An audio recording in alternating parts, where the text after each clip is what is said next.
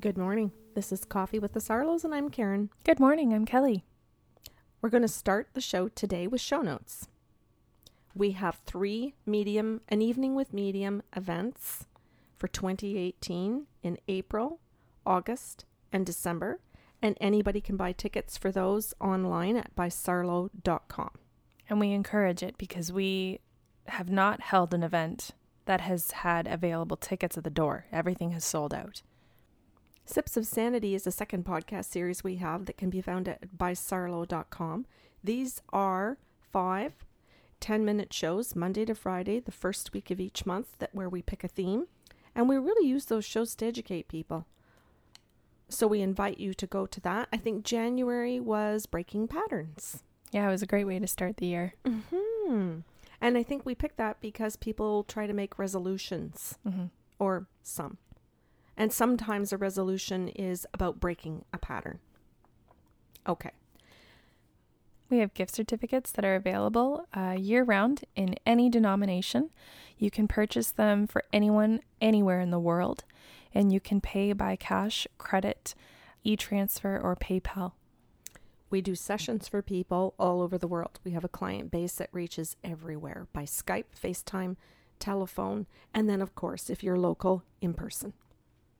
We're also available as guest speakers for group sessions at businesses, educational systems, all different types of places that are looking for a guest speaker. And we talk about a variety of things. So people can contact us for a variety of topics that are super unique and interesting. Super. Okay. Wait, it's not every day you're going to get a guest speaker that's a medical intuitive, or reads Akashic Records, or can talk to nonverbal people. It's pretty unique. I know. I liked your enunciation. Yeah. Okay. So you've brainstormed the topic yet again today, and you are wanting to bring up random topics. Well, when you say brainstorm, you collaborated with the guides. Yes, because I just literally sat down and said to them, what do you want us to talk about? And they picked the topic. So that's my idea of brainstorming. And delegation. I like it. Oh, yes. Okay, so it is going to be a bit of a scattered show, just in the sense that the guides asked me to sit and write down what came to me in each of the different types of sessions. The things that I've learned about myself, or about people, or about the spirit world. And I just jotted a whole bunch of them down, whether they were my thoughts or whether the spirit world jumped in and said, yeah, and this is how we feel, and this is what we noticed. Oh, cool. So there's at least 3 of us talking today. Yes. I like that a lot. Okay, so, and Kelly, I know this is one where you're going to be able to jump in and provide what you want about each of these topics as well. Mm-hmm. Yours is going to be more on the fly. I had a moment just to write down the topics, but didn't have a lot of time to think about the examples for it either. So you do just fine on the fly. I'm sure that'll be involved. Oh, thank you. Okay. So one of the first ones was the guides asked me about being a medical intuitive, that there are not a lot of medical intuitives in the world, that this is a situation where there are 2 right here in the same little city and in the same family, a mom and daughter. And so as medical intuitives, what were some of the things that we've learned either from the spirit world or from the clients themselves? And I know some of this will come from other podcast shows that we can reference. Do you want to go first, or do you want me to start so you can think? I love how your sentences go up and then they end. I don't mind starting. Go. Mine, the first thing that comes to mind is from clients, and what I've learned or what I've seen consistently is a disconnect between people and their own bodies, where they don't feel their own feelings. They're not connected to the sensations that they're having. They're dismissive. And there's been such a period of dismissiveness that they no longer even have awareness. Yeah. And if they do, there's no value to it. As you said, they're so dismissive. Yeah, and those are many layers of things, because we're talking about if there is awareness to begin with, the dismissiveness involves an acknowledgement and then saying, like you said, there's no value to this, so I'm going to push through. Or I value something more than what I'm feeling, I will push through. I'm going to go to work because I need a paycheck instead of going to the Emerge today. Yeah, and it can be ill-intentioned or, like you say, out of necessity. Kelly, I really struggle with that because as a person with synesthesia, when I'm feeling the pain in the shoulder, right side, under the shoulder blade, in the corner, whatever it is, but it's very specific. And I say this to a client and they have disconnected from themselves. And they say things like, no, you're wrong. Because of their disconnect from their own experience in their own body, they project that on to us and say, we're incorrect. We're inaccurate. Yes, you're no good at what you do. Instead of, I'm disconnected, I don't know. Mm-hmm. So instead of being responsive and adult about it and saying, I don't know, I don't even know my own pain anymore. You could be correct, Karen. I'm not sure. I'll check. I'll have to think about it. The gauntlet comes down that it's my inaccuracy. Mm-hmm. And I want to take that same situation and kind of do a little bit of a different scenario. Same pain, same conversation of, oh, you have the pain in this area of your body. And they say no.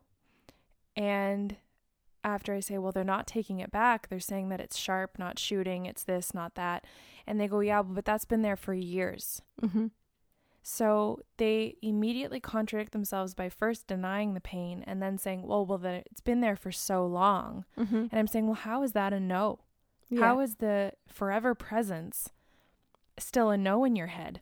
Yes. Oh, well, I thought it had to be new pain. And it's like, where in that conversation did I say new? Yes. So like things are so, they're interpreted in ways that I can't even fathom where someone would make an assumption. So this taught me not to always believe the client was telling me the truth. Oh, I know, because I've watched you sit in a chair and go, you're lying. Mm-hmm. Mm-hmm. And be able to say point blank in their face, you're lying.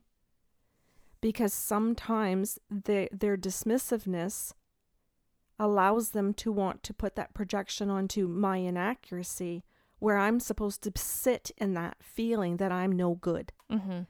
And yet they know that that isn't true, but they're okay trying to make me feel that way. Mm-hmm. They're comfortable and then think, and I booked an appointment with you. So I had to be able to come outside of all of that, I'll call it crazy making, and be able to step outside of my own old patterns of people pleasing and not allow it anymore, because the spirit world sat there and said to me, they're lying.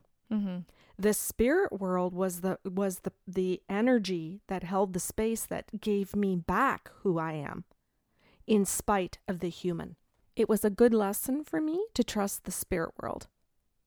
Whereas humans might come in and think that I should respect them. And I'm not saying that I want to take respect away from anybody, but I certainly am going to if they haven't earned it.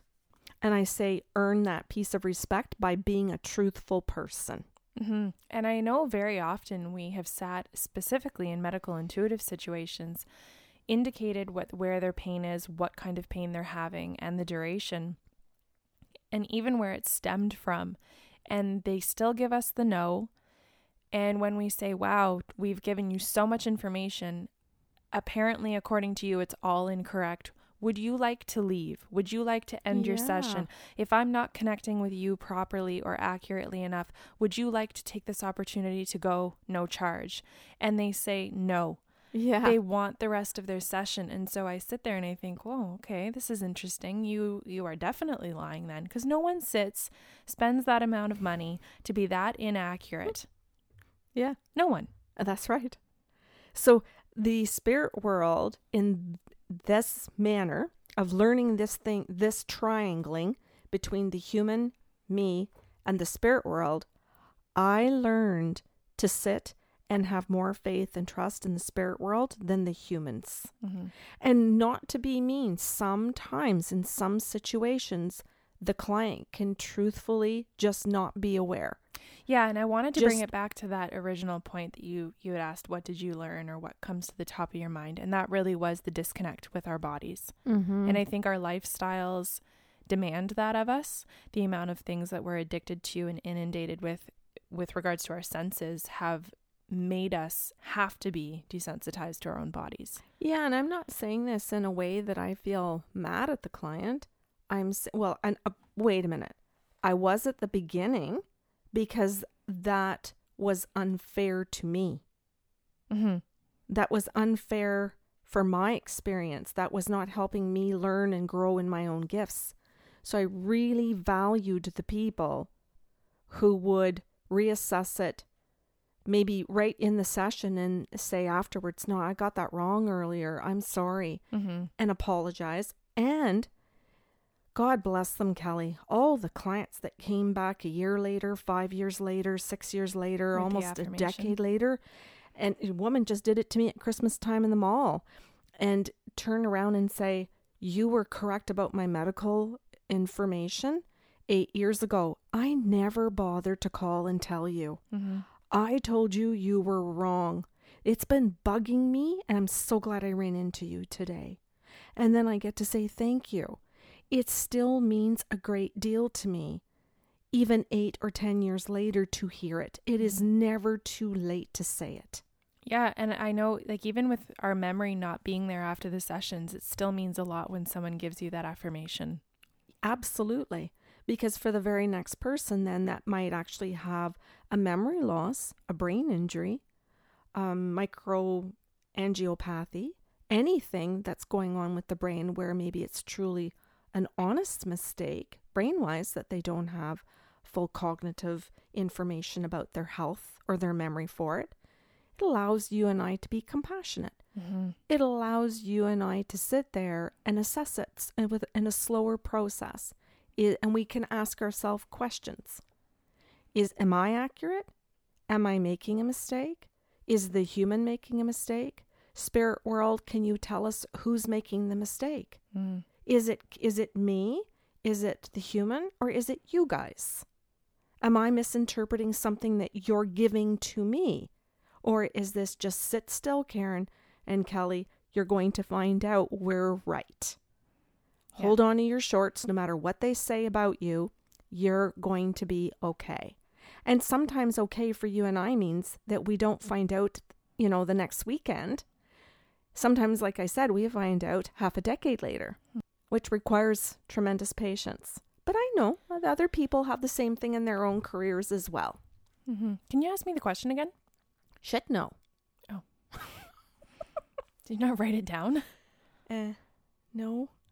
Oh. I wrote down one of the people that reminded me of that whole situation, because when I just wrote down the first name. Oh, you said what we've learned from the different types of sessions. Oh, yes. And you started with medical intuitive. Yes. Okay, that's how we were prompted. Yeah.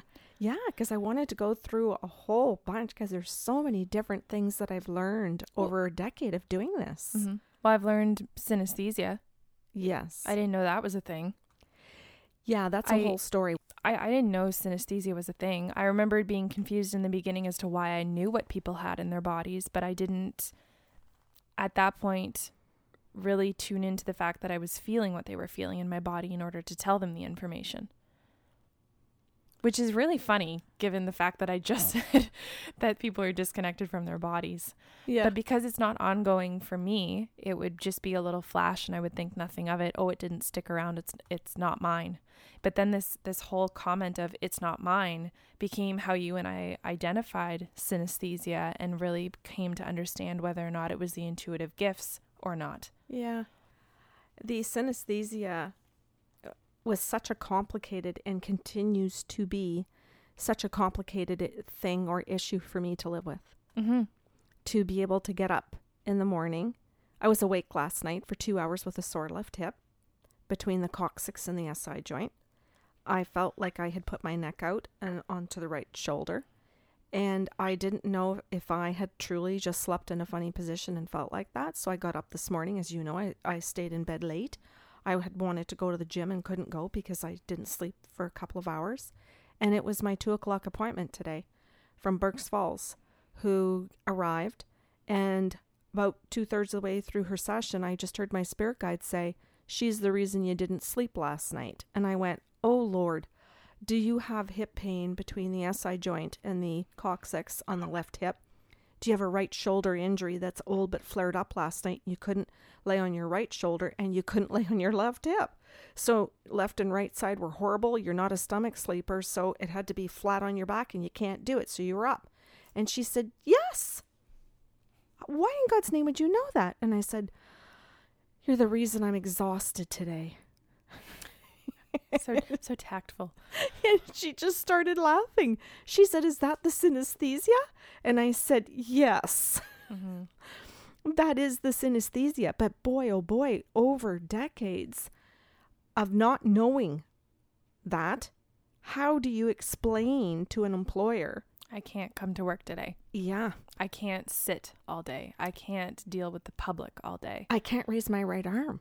Oh, geez, after 2:00 I can. Mm-hmm. And it's like, oh, after 2:00, yeah, she's a phony, she's a liar, she's a fake. Like, people want to rage. Yeah. They want to go into a rage about somebody who's doing shit like that. Or they want to disbelieve them. They want to fire them. They want to say to the student, get to the office. They want, like, there's punishment for all of that. Do you remember when I was working at the bank and Yes. a man had he collapsed in front of me and I ended up having his seizure in the back room after? Yes. Oh, well, thankfully I could explain to my employer. She sent me home kindly. Yes. And that just said- employer understood Yeah. that you have these gifts and that you were trying to use them within a business, and that somehow she was really understanding that, Kelly. Mm-hmm. She made an effort to believe every single thing. But so many people don't have that in a partner or in their parents or in a school system or a job or with their friends. They don't. Yeah, and I think the original point that I wanted to make from the medical intuitive is that it helped me understand synesthesia, which also gave me a language for it, because you can't explain it to someone if you don't have the language. Mm-hmm. And if you're listening and you want more information, Daniel Tammet writes Born on a Blue Day and a few other books as well on synesthesias. He has numerical, he has a variety of synesthesias. Kelly and I have mirror touch. Kelly, I've talked about colors before too, and how I see things in colors and shapes. Mm-hmm. I don't know that they actually classify that yet as a synesthesia, Yeah. because this is something, yes? Oh yeah, for sure. Some people see colors when they hear names. Some people see colors with different word associations. Oh, yes. And some people see music in color. So they see notes with different colors. It's definitely been researched. Okay, and here is something that for me in all of these treatments and in having all of these gifts over time, is that for a while, without knowing that it was synesthesia, I would say I feel what other people feel. If they have depression, I feel the depression. If they have anxiety attack, I feel it. If their left eye twitches, my left eye twitches. And people would just stare at me blankly. Then in this past year, thanks to a dear friend, Denise, who sent us a video and information on it, Mm-hmm. we got to know what it was actually called and research it and start saying we have mirror touch synesthesia, and to educate others in the process, because it's what we've been living with for years. Mm-hmm. I am so eternally grateful to Daniel and to Denise for giving it, as you said, the words, because now I notice when I say to clients, I have mirror touch synesthesia, if I say something like, and it's scientifically proven, then they kind of sit there and treat me a little differently than if I had just said, and I feel what you feel. Because there is an actual classification or a name, somehow in their head, It's a thing. it went to believable. Yeah. And instead of second guessing it or thinking it was a lie or let's see if she's going to prove it, they went to accepting it and being respectful. So the language shifted it. Mm-hmm. And that's something that I saw humans do, but never did the spirit world treat me differently.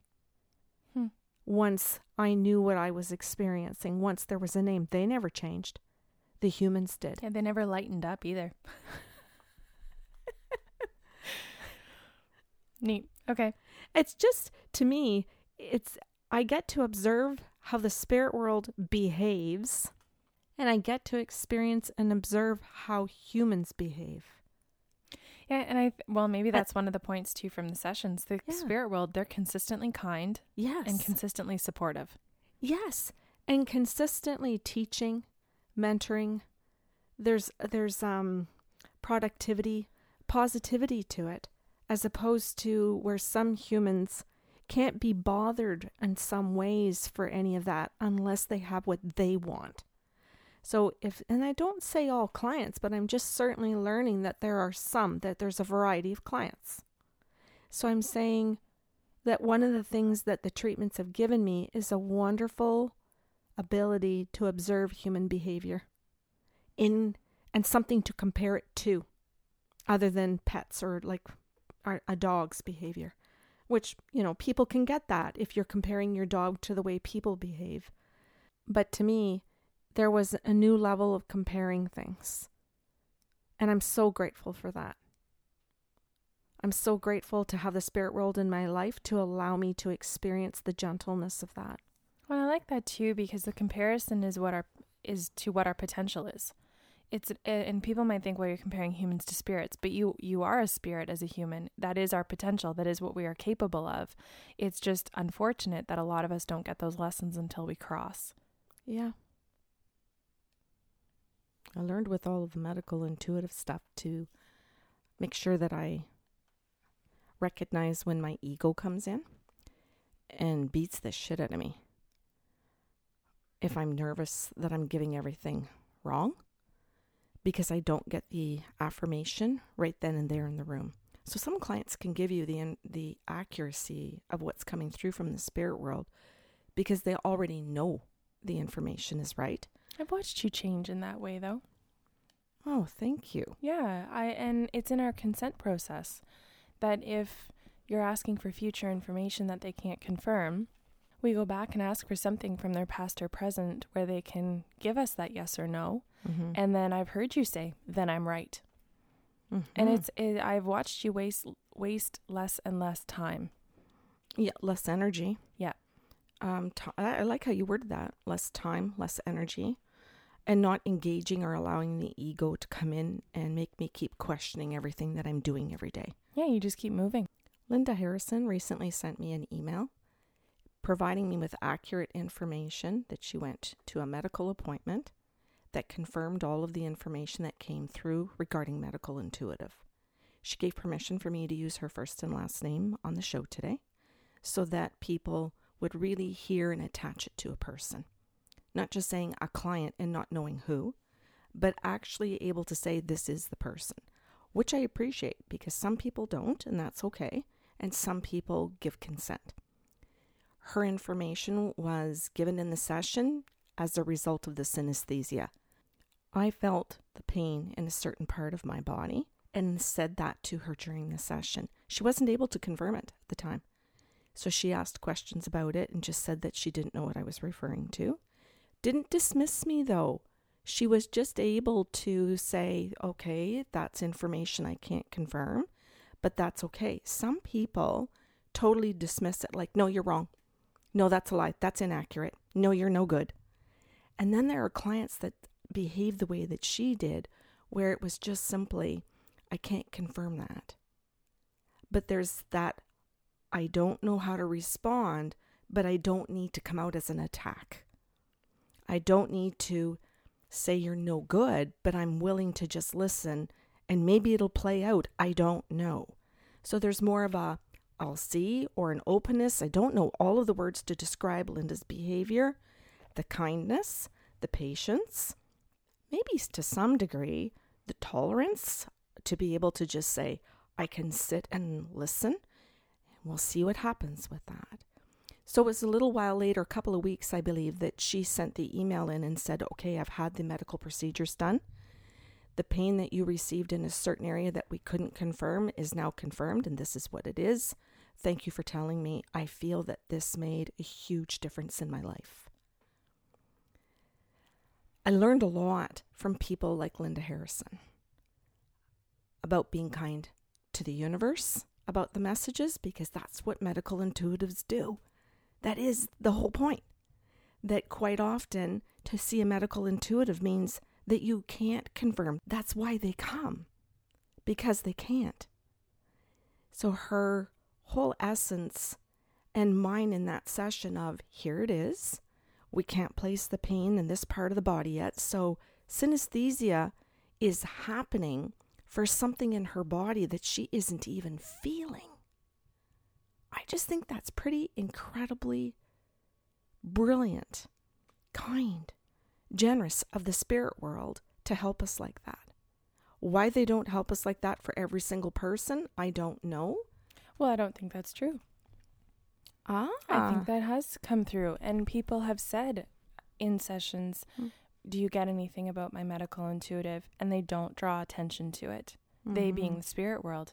And when we go into soul contracts, it's because some of those diseases, some of those incidences are meant to shift their life in a certain way. And truthfully too, Kelly, we've both seen it, that sometimes it's meant to end a life. Yeah. And we can't alter it. And I think that's where people forget is that, we call them exits, being death. We have to have an exit. And so we all choose different ones. It can't all be peacefully in your sleep. It's not all going to be a fiery car crash. There are different exits for reasons. I have one life coaching client right now who just said, I don't know what I would have done with my life without my cancer. Really? Because she wasn't present. She thought she was. She wasn't slowing down enough. She thought she was.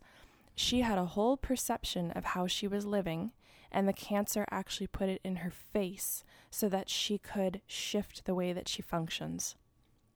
Beautiful. And she is now more in love with herself, now healthier, because it was an opportunity. And I was going to say it forced her to, but it didn't. It gave her an opportunity to change. And she took it. She chose it. And that's part of the consent process too, is that we've said what you choose to do with the information is entirely up to you. Yeah, that's so key. That whole consent process for people. To be able to truly listen to it, because some people come in, another thing I've learned from clients, some people listen to that consent process and it's like they want to wave it, like they flip their hand across in front of me, dismissing me. Even first-time people who say, oh, I already heard what you did, I'm just consenting, go. And the hand sweeps across in front of my face, like, just go. And I always say, no.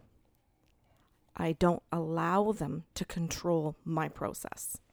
I don't allow them to control the time that they need to fully be engaged. One more way that they're going through their life thinking, I'm in control, not you, not the universe, me as a human.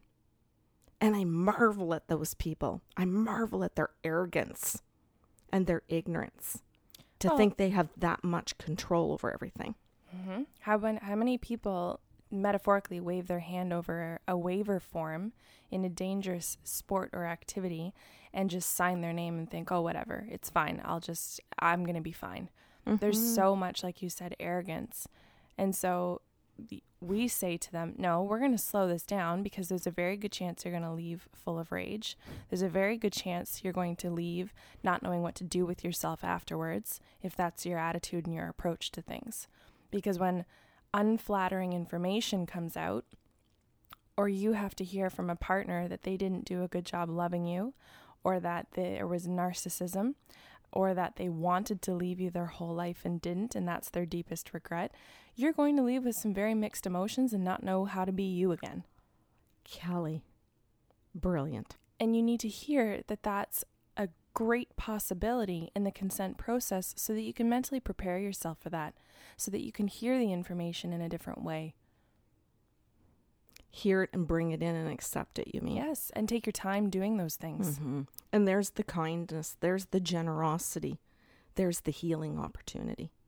I think I've seen in many clients when the hand waves across, like, just hurry up, just go, that impatience can be all the way through a session. And it's a wonderful opportunity for them to just sit back and have somebody say, no, it's time to take a breath. I'm glad that I'm that person for some people. Mm-hmm. I want to say too, I've had that hand waved in front of me before where they've said, I've seen all your videos. Go. I'm ready for the rage. Oh, yeah. I'm ready for the change. I'm ready to be confronted. Just go. And it really is, it's not an impatience, it's an acceptance of I've been prepped about what's coming, and I'm here because I chose to be. Yeah. And I have, in those 15 or 10 to 15 minute check-ins that we always promise each other, I've had that hand come up again where they've gone, just keep going. This is upsetting. This is awful. Just keep going. I need this. Or this is great. Keep going. I'm getting my affirmations. I'm hearing what I need to hear. I'm okay with it now. Or, and I'm trying to use different language too, right? Because they do say, I'm hating every message that's coming through, but it's all true. Keep going. So that hand has also been, no, it's okay. The spirit world is doing their job, and I'm here listening. I had this lady yesterday who just sticks out in my mind, and I think she will for years to come, who was in her late 80s. Her husband, who had crossed, came through. He was talking to her, and just all through the conversation, he explained his part in the marriage, where he said flat out that he had been a very difficult person, that he had also been a very kind person to people, but that he'd been very difficult to her. So she sat there and really took the apology and was crying, was very grateful for the apology. But then it took a turn. And she said, does he know what I did? And I said, yes, you read one of his journals. You went through after he died and you read his journals. She did. And when she read his journals, she was able to go back through and see what he thought and what he was going through at certain points in their marriage, and she could relate to where she had been in her own mental state during those periods of time. So there was one period of time, I think it was around Christmas, where she said that every Christmas and every occasion she went into deep depressions. And he wrote in the journal about her deep depressions. But they didn't talk? No. He wrote about his own behavior, how he was responding to her. So he came through in the session to acknowledge that she had read the journal, and now she knew his piece in it. So while he didn't behave well, he would criticize her. He made her times even harder. It was out of his own frustration because she wouldn't get help. That's an interesting process. Isn't it? Yeah.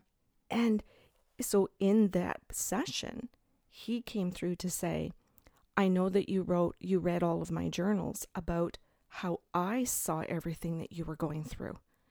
She thinks now, in her late 80s, that she's bipolar. Just because she's now hearing about it and reading about it. But she thinks she has lived her whole life like this. Not knowing what it's been. Yeah.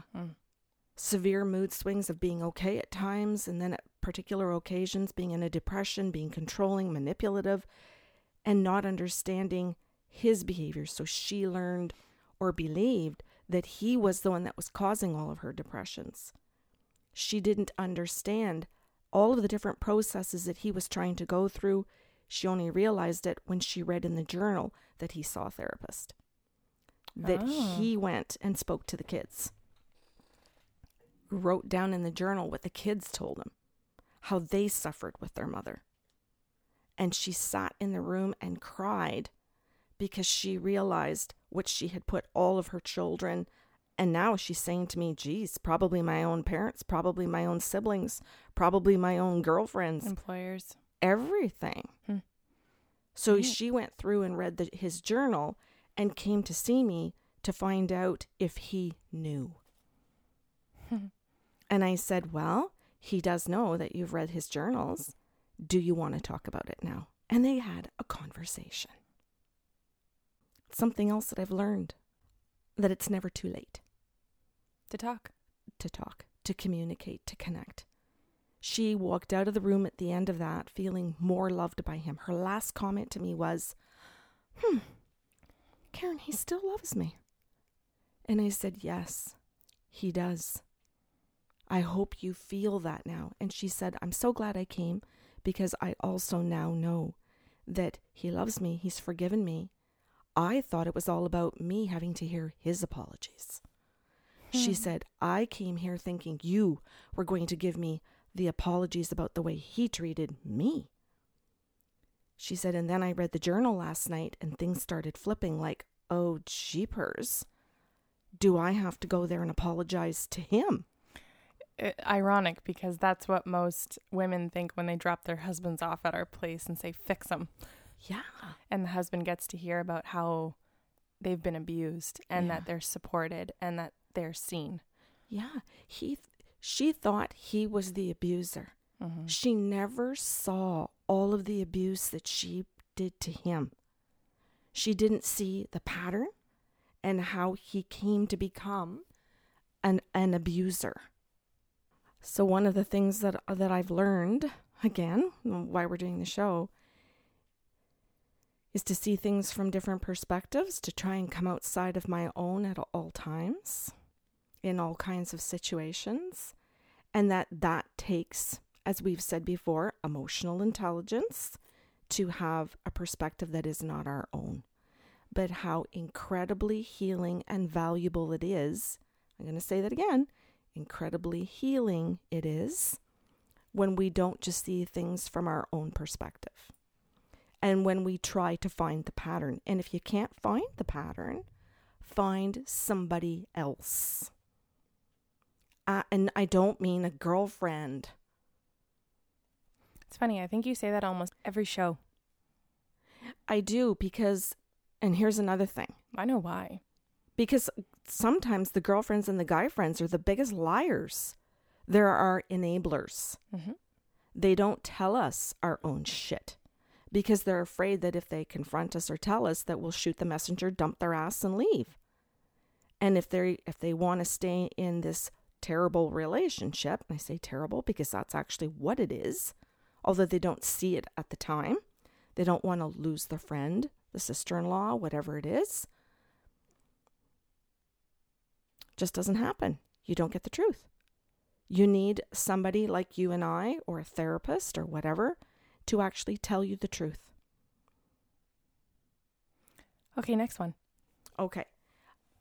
Something else I've learned, and it's really hit me, I've talked to you about this in the past week, is, and I'm going to say his name because everybody knows who Jim is. Yeah, lovely Jim. Jim comes almost once a month for 2 to 3 years now, I would say at least, or around 3 years, I guess.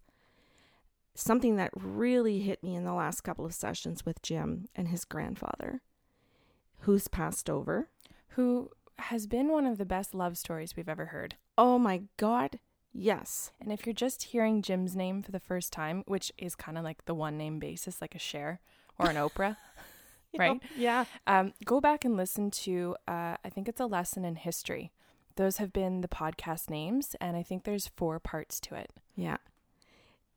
Well, you said one of the things that I've learned right there is that some of the best love stories, and certainly for Jim and his grandfather, I've really been able to participate and feel real love between him and his grandfather. I remember writing you a card, and I remember most cards I write to you, talking about the fact that you have been a part of thousands of love stories throughout your career, in being the mediator that gets to connect them again, in being the mediator that gets to, or has the opportunity to let them come back together, whether it's through a fight or if it's through truth that is hurtful, that they can now deal with because all the facts are on the table. And I mean, this one's so unique because the synesthesia and the remote viewing combined, right, has allowed you to connect a grandson and a grandfather. Yes, and Kelly, you've said it absolutely perfectly.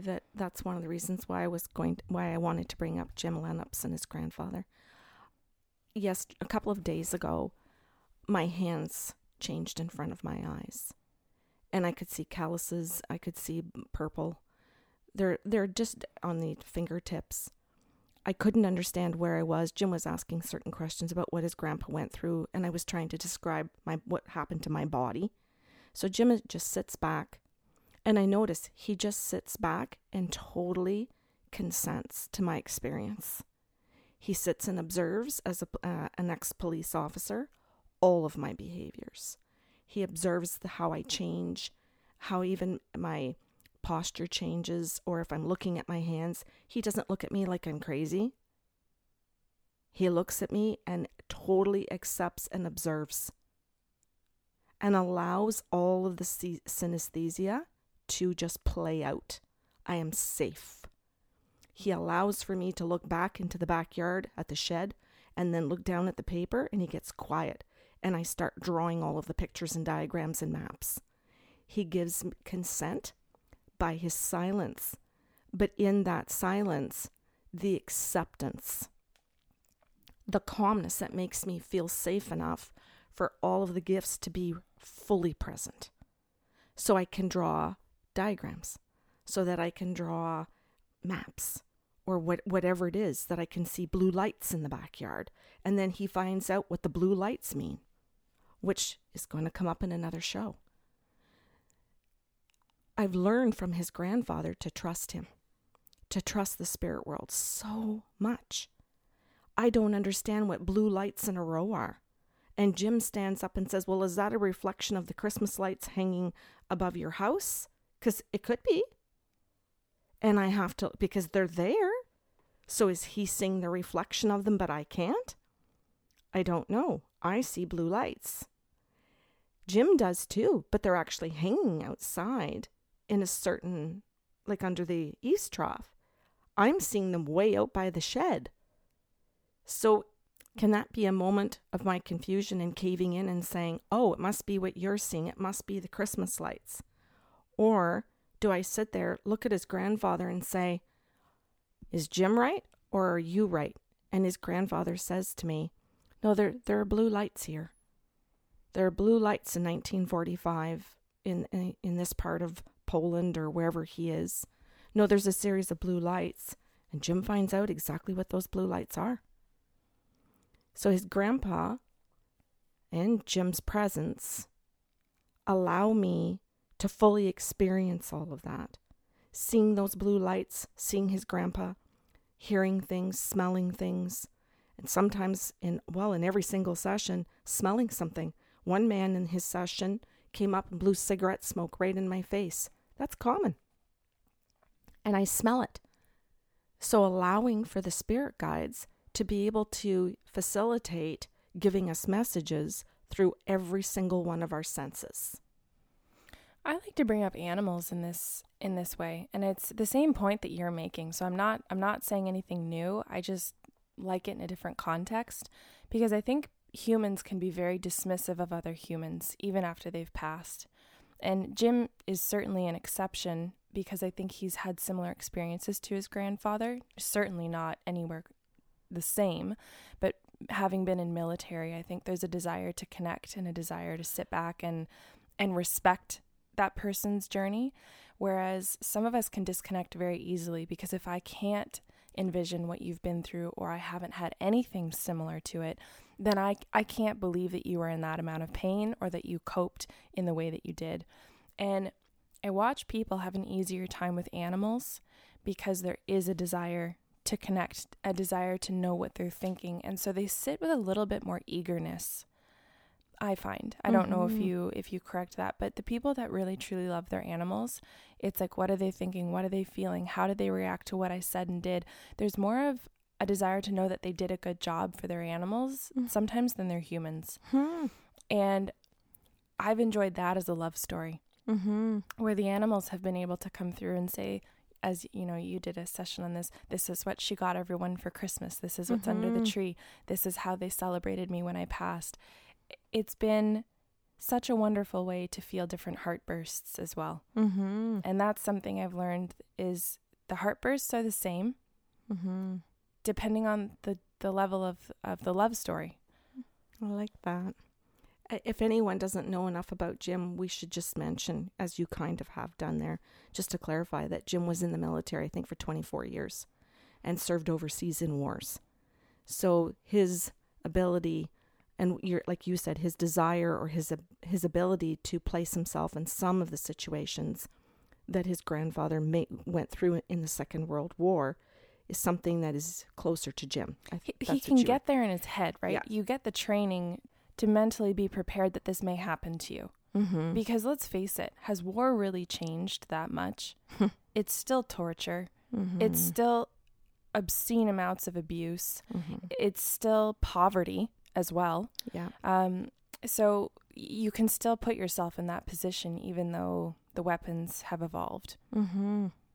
I like bringing Jim's stuff up because of that whole thing about in the podcast show today about what I've learned, or what you and I have been able to learn during all of these sessions.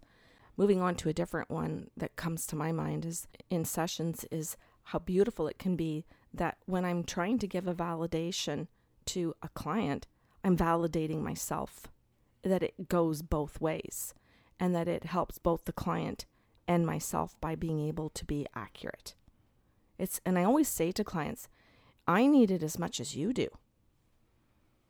I need to hear the validations that everything is correct, just like you do. So if a client withholds all of those validations, then I don't know. Do I continue? Do I not?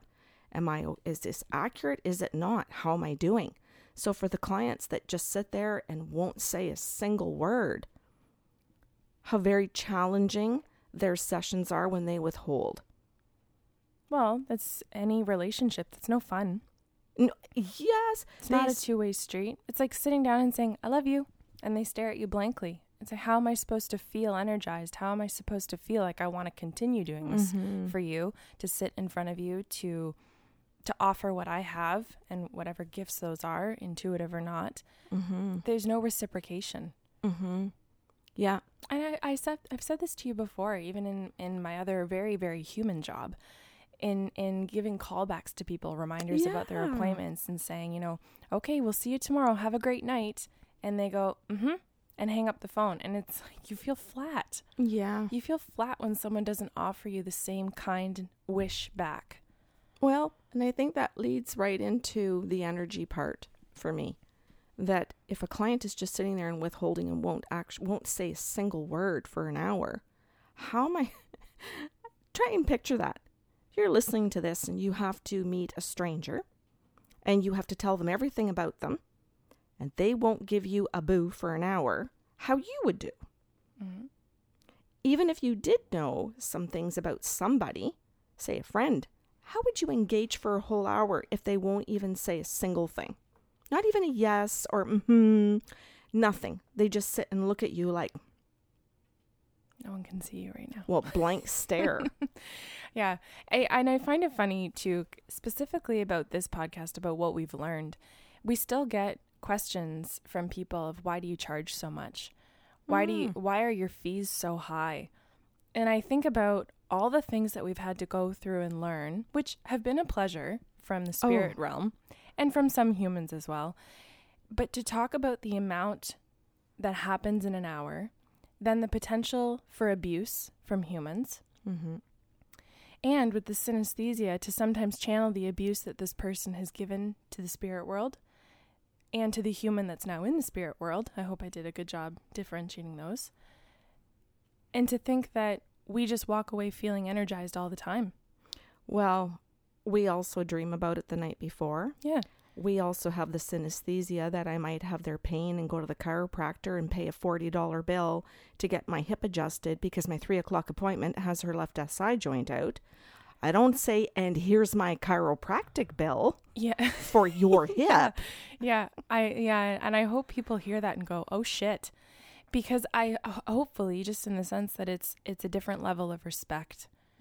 That is what happens, that when we channel someone with MS and our tingling and numbness doesn't end after their session, it started before and continues maybe 48 hours later, that they can appreciate whatever it is they're giving us in return. Oh, I like what you say, whatever they're giving us in return, because that includes the financial, That can include a thank you. Yes. That it can include the affirmations. It can include gratitude. It can be a hug if it's in person. It can be a referral. Yes. It can be comments that when somebody else is bashing us, that they don't stay silent. Yep. That they can take it as an opportunity to educate another person. Mm-hmm. And I don't say defend us. I say educate another person as to what we actually go through. Yep. Mm-hmm. It's important because, you know, how many times have we stood at the door at the end of a session and said to them, okay, and we'll continue doing the energy healing in this part of your body when you go to sleep tonight, if you're comfortable with that. And they go, oh, yes, please. Oh, yeah. And saying to someone, you know, when you have anxiety, call me in your head or your heart and we'll do some energy work there. Sometimes they're not even on our agenda as a client that day, and they're calling us from around the world saying, I need help. Yeah. Well, I often write them in my appointment book on the dates they have their surgery and say, can you send love and energy? Yeah. And I don't just put them in my appointment book and forget. That morning when I see their name in my book, I sit down at my desk or I go lay on the treatment table and I do a journey to go into their body and help them while they're out of their body. I think people need to hear that it goes very much beyond the job. But I thought that if they were hearing these podcasts or watching the videos we do or hear as clients or anything. The free ones? The free videos and podcasts? Yes, all the free videos and podcasts. That people would understand how giving this is on our part. One of the things that I've seen over the years for me in treatments that's been absolutely fundamental to me has been playfulness. Curiosity, the joy, the thoughtfulness of the spirit world. If I say I don't want to feel the aneurysm with the synesthesia, they tone it down for me now. If I say I don't want to feel all of the numbness, sometimes I get the spirit world toning it down for me. So sometimes it changes a little bit. I'm learning. I don't know if there's a dial somewhere in the universe where I can turn it up and down. I haven't found it. I hope if there's a sandbox out there I can play in where it's more the synesthesia stuff. I'm hoping to have access to it soon. But the curiosity for me is imperative and in direct relation to the joy that I can feel because... Well, hold up. The curiosity is imperative to the joy that I can feel. Mm-hmm. That's a life sentence. Mm. That's a life quote. Yeah. And I think that is where a lot of people have lost themselves. Okay. Not me. I'm aware of that. I'm just saying that you are setting an example. Ah, thank you. Yeah, that's why when we pick our core desired feelings each year, we pick something that relates to curiosity or education or wonder or awe, where we can be fascinated by professionals. We can be fascinated by artists who are professionals, pardon me, but we look at the world to keep learning. Yeah. To keep falling in love. And I keep looking at the spirit world for that. Yeah. As well as the human experience. But I keep looking at the spirit world as to, can I get through a wall? If somebody's missing, can I go higher? Can I remote view? Can I get down into the earth? Can I go left through this tree? If there's a train in front of me, can I run through it? Can I see what's in the train, you guys? And I've learned some of that, Kelly, because Jim would say to me in following his grandpa around, what's in the building, Karen? What do the people do in the building, Karen? And I'd have to go into the building. And then I got in the building and went, oh, thank God I grew up in a funeral home because it's just full of dead bodies. And Jim sits back and goes, oh, my God. And the smell. And actually, Jim and I had a really good talk about that just in the last session because I did go into one building full of dead bodies. And Jim just sort of took a breath and sat back. And I think because he would know the same smell. He would know the same experience from being in war. And I said, oh, this is just like when I went to the funeral home for lunch. I'm unfazed. And he laughed. He just sat up in his chair and had a little giggle. And I said, well, Jim, because, when we were kids, we would go to the funeral home every day and we would walk downstairs and we'd have our lunch. Okay, so for anyone who's freaking out right now, go back to the first episode of Coffee with the Sarlos to understand what's happening. Yeah, because I would smell the embalming fluid. And then I got to learn the smells of when a body decayed in water or in earth if they found a missing person, or if they had burned to death in a fire. Or part burned, but there were different smells to the decay or the skin and so on and so on. And for people who are in medicine, they know this. Or if someone grew up in a funeral home as well, they would sit there and go, I'm a funeral director. I know those smells. My kids would too. My spouse would too. But we had lunch there every day. So as a medium, I'm so grateful for the experience of growing up in a funeral home where the smell of death, where seeing a dead body was just something you saw every day, where seeing spirits in the funeral home with the dead bodies was something I saw every day, even though I was raised a Catholic and was told I was not allowed to. That was a lie, that didn't happen. When you're a kid and it's just happening, you don't believe the adults. You know they're the ones lying. And why would that be? So I'm grateful for all of these different experiences that always brought me back to the spirit world with a truth. This is where I wanted to end the show. Okay. Well, because, and I know this is going to air in a couple weeks by the time people are hearing it, but we've just come off the day of the Golden Globes speech. Oh, yeah. Where I can't believe anyone wouldn't have heard it, but Oprah gave her speech, her acceptance speech, and said that what she knows for sure is that telling your truth is the most important thing that you can ever do. Mm-hmm. And it's what the spirit world does. Yeah. It's what we do on their behalf. Yeah. And on behalf of the humans who maybe aren't ready to admit their truth yet, or are scared to share it with another human. We are the front line where they get to perhaps say it or accept it for the first moment. It's beautiful. Mm-hmm. I love, Kelly, when a spouse will come in and hear truth. They'll come in and say, does my husband really love me? Does my wife really believe in my career? Or whatever the question is, where they don't feel the spouse who's alive is actually being truthful. And the spirit world comes in and gives them all of the truth. Mm-hmm. And this client can sit there and say, now that I have all of that, thank you. And then the spirit world can say, now what do you want to do with that? Yes. What pattern is that breaking for you? What does that mean in your life? Does that mean your partner's more on your side than you ever thought? Did you misunderstand that they weren't criticizing you, but trying to ask you good questions so you could evaluate better instead of just staying in your fear? And they see the truth, which isn't always a bad thing. Sometimes it is everything they wanted. Oh, it's the open door. Yeah. Thank you. I can't imagine that this will be the first and last episode titled What We Know or What We've Learned So Far. I hope we are going to do these ones on a regular basis. Yeah. And most people know, if you've been listening to the show, that they're roughly between, 40 minutes and an hour. So we like to keep them in manageable pieces. But we'll be back with lots of lists. Good.